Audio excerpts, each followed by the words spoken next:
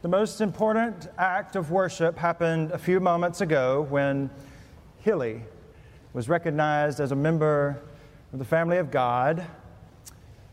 In just a few short years, time's going to fly.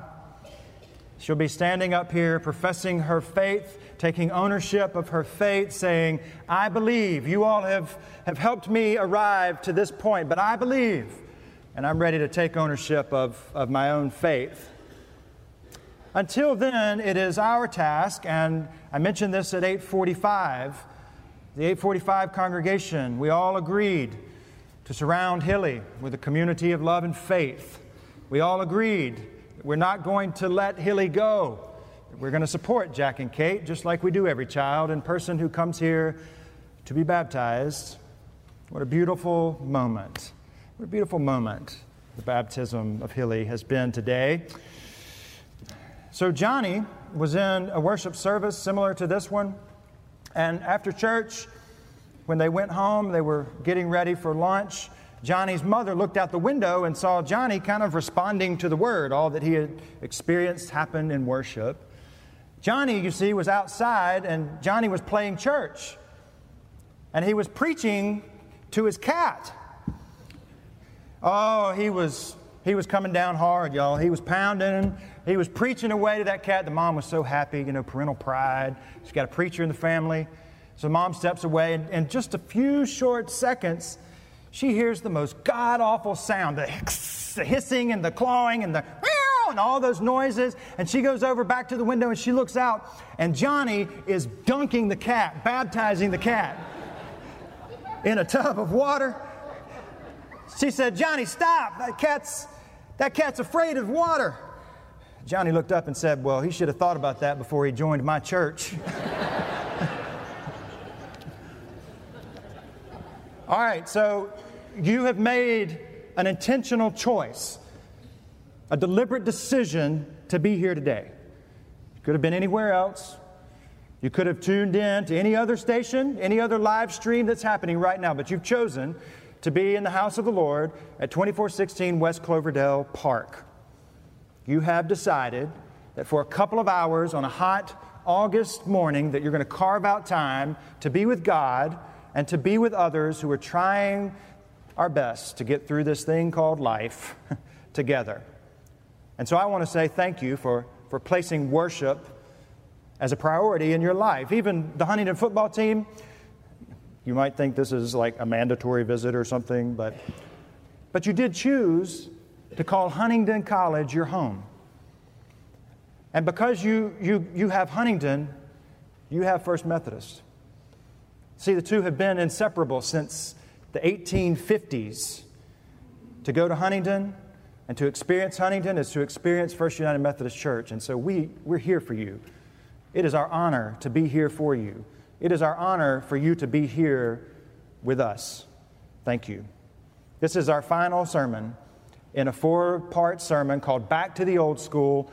We've been looking at 4 foundational blocks from the Old Testament and how they have significance on our life, because honestly, we cannot understand Jesus if we don't understand Jesus' people and Jesus' scriptures and Jesus' traditions and the stories that Jesus inherited. So we stand on the shoulders of so many, and we stand with our Jewish brothers and sisters, and certainly with their scriptures. In today's reading, God's people are on the cusp of something amazing. They're about to step into a brand new chapter of their story. It's a land with promise. It's a land that flows freely with milk and honey, but the reins that Moses has had, he's going to have to hand them over to another person called Joshua, who will rear up this whole next new generation of game-changing, world-changing human beings. So today's text is part of Moses' parting words to a people who have experienced a lot of life together. The 10 plagues, right? The death of the firstborn, the Exodus story, let my people go, Pharaoh's army being swallowed up by the sea, manna from heaven, water from a rock, wandering around in the desert for 40 years. They've seen it all. But the next story it's right here. And Moses has this opportunity to share with them some final words. Honestly, the book of Deuteronomy is an entire sermon. Now, y'all think I preach a long time. This is 30-something chapters of a sermon. I mean, come on. But from Deuteronomy, we hear Moses' parting words to God's people as they prepare to step into the next chapter of their story and to do something pretty amazing. Listen for the word of the Lord. See, I have set before you today life and prosperity, death and adversity.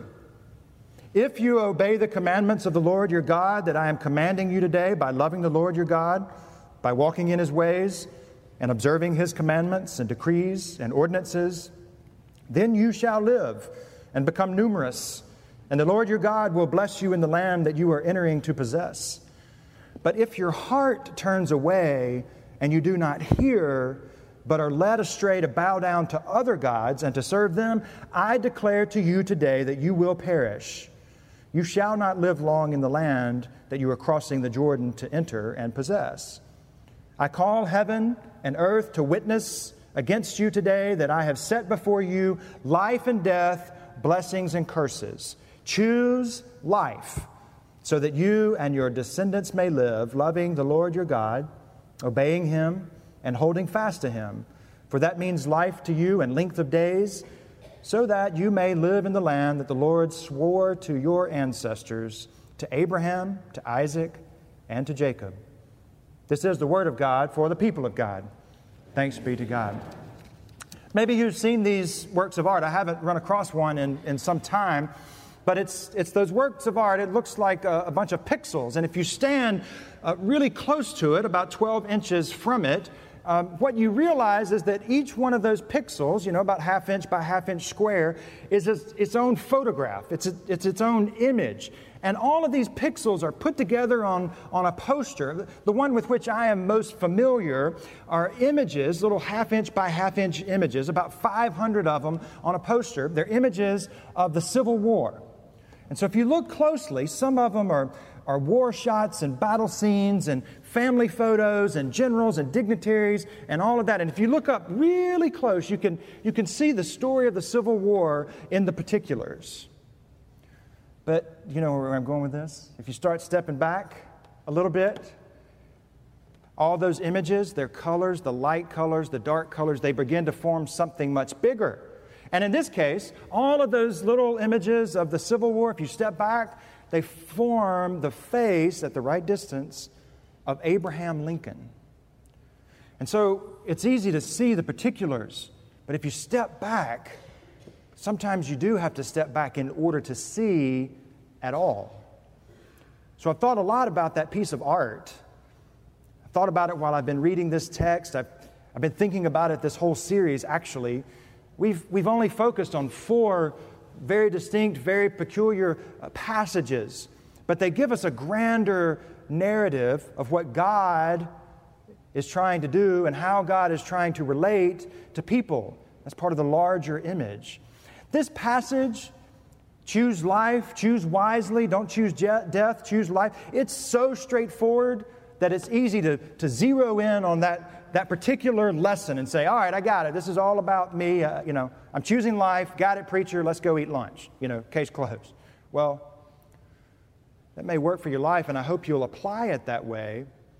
But when Moses, for example, when he mentions the terms life and prosperity, it's easy for us. Our ears start tingling. We start zeroing in on that particular lesson, and we think, all right, if I'm good enough, if I say yes to God, then I'm going to be prosperous. Nice house, nice cars, children with the highest ACT scores. All of that's going to happen if I just do what I'm supposed to do. And that's the modern inclination. But this isn't a prosperity gospel. Actually, there is no such thing as a prosperity gospel. It's a tremendous promise that Moses makes. Make no mistake. If you stay in it, if you step up into a story that's bigger than yourself, there will be something prosperous. Prosperity is defined differently. I'll say more about that in a minute. So Sometimes, whether we're economically challenged or satisfied, we all like to hear that a promise leads to prosperity, but there's no material promise hooked to our faithfulness with God. We cannot do enough to earn God's favor. If you haven't heard it said before, there's nothing you can do that's going to make God love you any more than God already does. There's nothing you can do that's going to make God love you any less. There's a gospel message for today. But this text, it's not about individual gain. It's not about individual prosperity. Actually, it's about something much bigger. And if we'll step back to gain a little perspective, we might even be able to see what's happening. The wider angle lens reveals something that I think is profound. That my decisions affect you. That your decisions affect me. That our decisions as a congregation, as people of faith, it affects our community. That's a powerful load, friends. But it's true. And it's what sets us apart in this world from every other group. So Moses is told, tell the people, remind them of covenant, tell them that God is up to something in this world, and then ask your people to step forward by faith, to stand on the shoulders of all who have come before them, and there will be promises that await them. And I tell you, in an age of having to know it all, or else it doesn't seem real or isn't real, that's a tall order to step into a promise as a group. So how do you think about this text when you think about it in light of how a group of people are set apart to stay in love with God, to stay in love with God's commands, and to give themselves to something that's so much bigger than themselves? You see, our lives as the family of God, they're a sum total of our decisions. And our decisions should be prioritized as a response to God's initiative to be in relationship with us. So the wider image involves our past. We step back, we see where we've been, we see the decisions we've made, we've learned from them. They don't hold us back, though. They don't get that kind of power over us.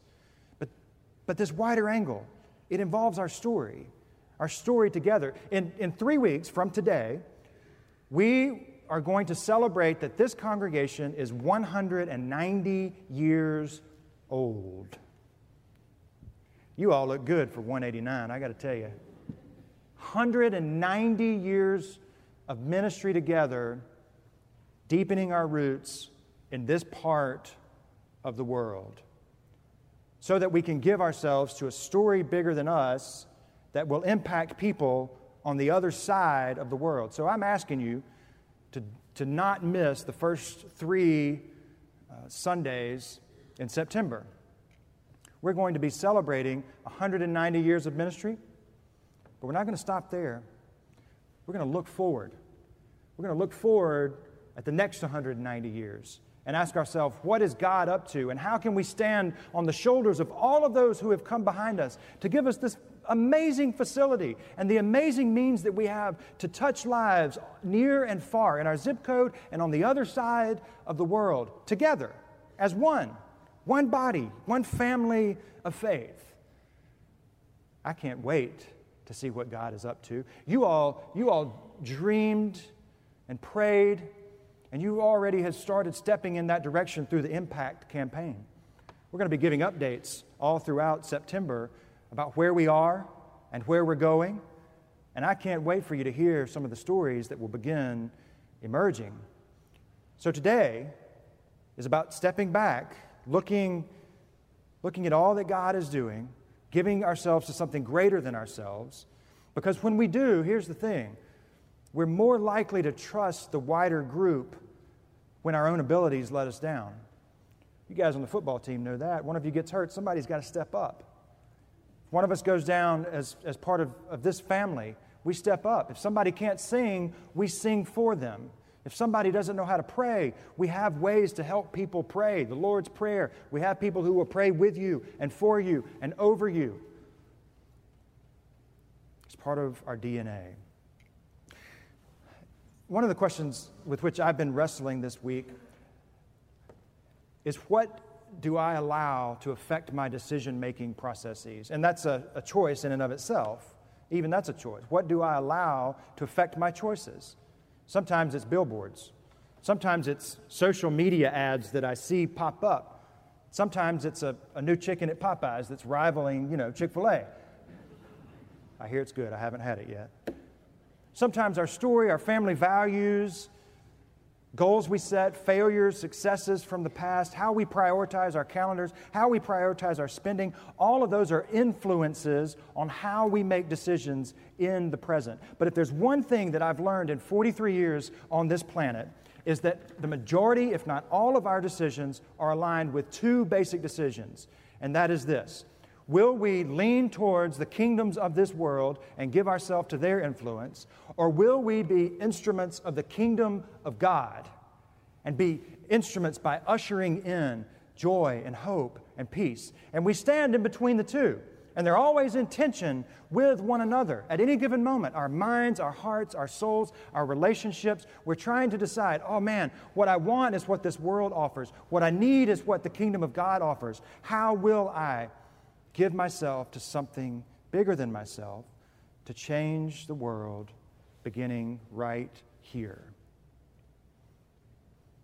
John's story is one I ran across this week. He finally worked up enough courage to ask his sweetheart Jane to marry him. And so John, he gets down on one knee like this, and he opens the ring. He's pretty nervous.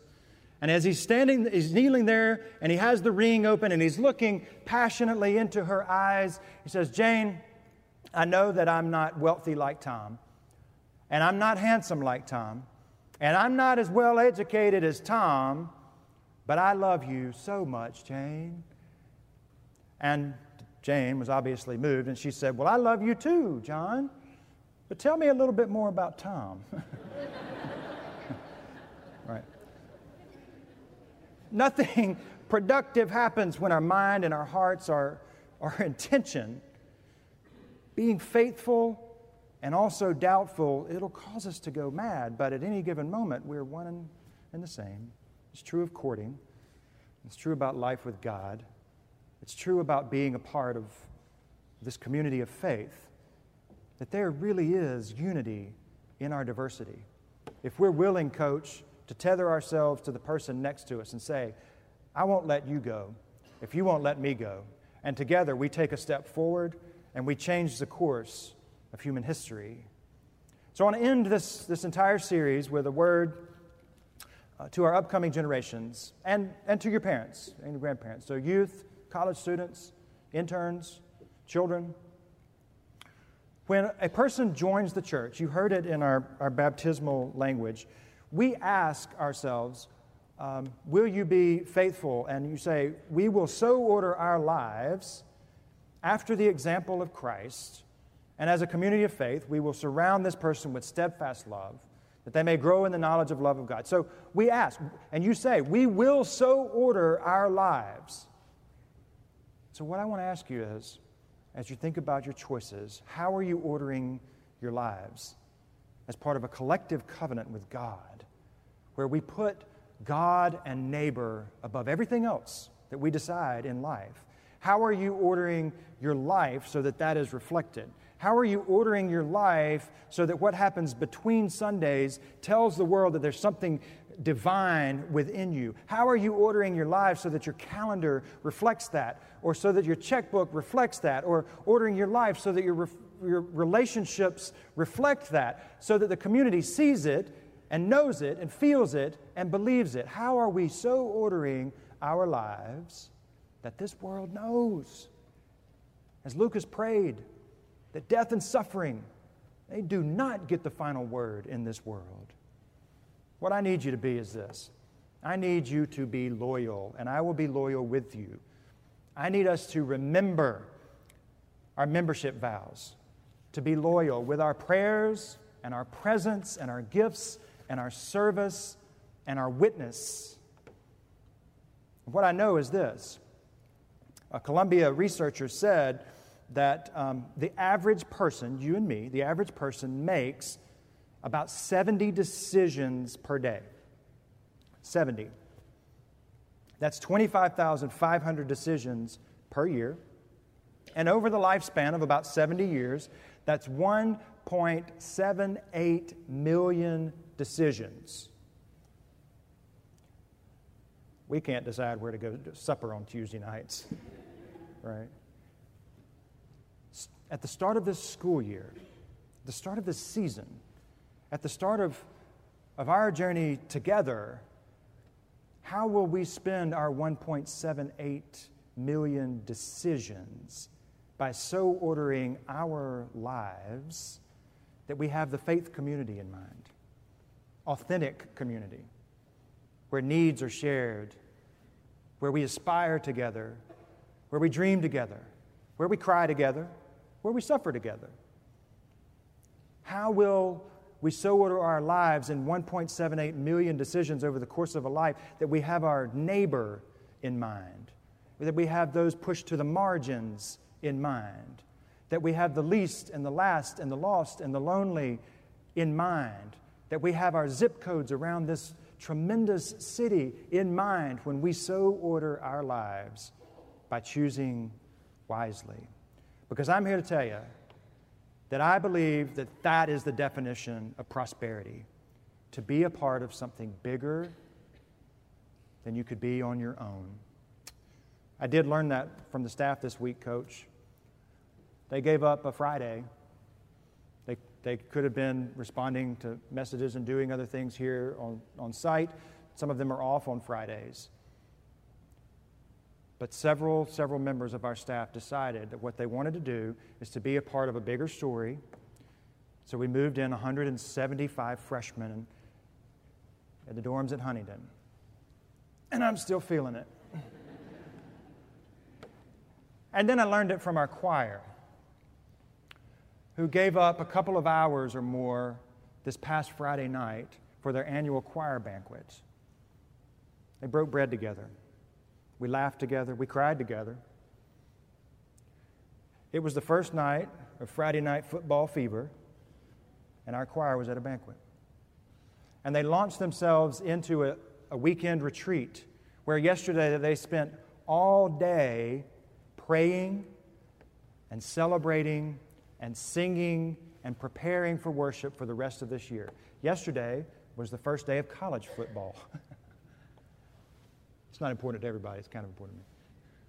What they did is they stepped back to see the bigger picture, to say worship, community, connection, church, society, it's a bigger story, and we get to be a part of it. Thank you, choir.